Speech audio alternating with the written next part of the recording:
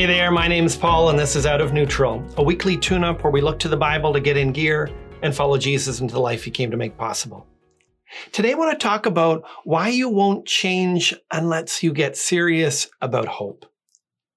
I think Christians misunderstand the Scripture's teachings about hope. The tendency is to view verses about hope like the decorations of the Bible, pleasant thoughts that aren't very functional. It's not that the verses aren't popular, but I don't think we know what to do with them. So often, we just look at them the way we might look at a sculpture on our way to the office, a brief distraction before the work begins.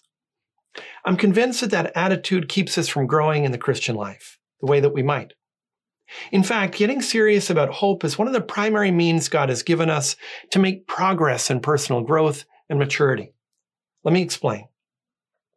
When a person does something that the Bible calls sin, they do so because they hope it will bring them some benefit. When Adam and Eve ate the fruit in the garden, it wasn't just a random act of rebellion. They hoped that the fruit was good for food, it tells us. In other words, they hoped that it would taste good, but also that it would make one wise. They put their hope in what the serpent had promised and chose to ignore what God had warned. And we do the same thing every time we sin. Think about the false hope that motivates the ways that you sin. You tell yourself, this will make me happy. It's not that bad. I deserve this. This is what I need. And in doing so, you're lifting the brake of your conscience and the protection of the Holy Spirit. You might still try hard to avoid it. You might pray for strength even. But it's almost impossible to stop doing something that you've convinced yourself you need and that you believe will help you. This is where the Bible's teachings on hope can help us. Did you ever wonder how Paul did it? He was beaten, shipwrecked, and imprisoned. He dealt with betrayals and opposition. Why didn't he just pack it in the way that others did? Why didn't he give in to sin and pull back on his devotion? Well, he tells us. In 2 Corinthians 4:17 and 18, for example, he says, "For this light momentary affliction is preparing for us an eternal weight of glory beyond all comparison, as we look not to the things that are seen, but to the things that are unseen. For the things that are seen are transient, but the things that are unseen are eternal." It wasn't that he didn't feel the challenges and difficulties. It wasn't that a sinful response didn't occur to him. The difference was his hope. He thought deeply about all that God had promised him, and he learned to treasure those things.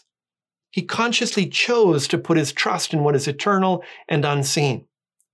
By comparison, he saw the things of this world as temporary and fading away. When he faced losses, and he had plenty of them, he kept comparing them to what he had to look forward to. A trial that would crush a person who had never learned to see past today was in Paul's mind what he calls a light momentary affliction that couldn't be compared with the eternal weight of glory. Have you learned to reflect on your hope like that? Have you compared what God has promised you with what the world tempts you with, and by faith chosen to put your hope in God's promises? This is what makes the battle with sin and the struggle with trials slightly less difficult. Now, the Bible tells us that this is even how Jesus coped with all that he confronted. As he faced the most painful and humiliating death, Hebrews 12:2 says that for the joy that was set before him, he endured the cross. Jesus didn't lean on his willpower as he agonized over the nails and the jeering of the crowds. He put his hope in the joy that awaited him after the resurrection. And we're invited to follow his example. By hoping in God's promises, we find the strength to deal with life's difficulties.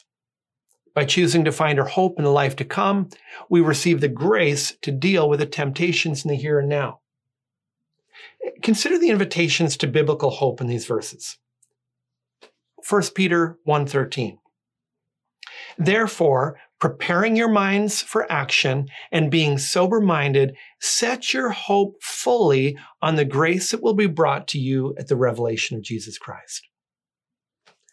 Psalm 33:18. "Behold, the eye of the Lord is on those who fear him, on those who hope in his steadfast love. Or Colossians 3, 1 and 2. If then you have been raised with Christ, seek the things that are above where Christ is, seated at the right hand of God. Set your mind on things that are above, not on things that are on earth. Why not try using these verses of hope as fuel for the battle for your own personal growth? Use them to get your mind off of the cares and temptations of this world. Let them build kingdom values in you and heavenly defenses against the pressures to come as you consciously choose the hope that God has promised and choose to reject the false hope that this world would hold out to us. May God give you help as you do. That's all for this time. If today's video has helped you get out of neutral, leave a comment, share it with your friends, and subscribe to join us on the journey.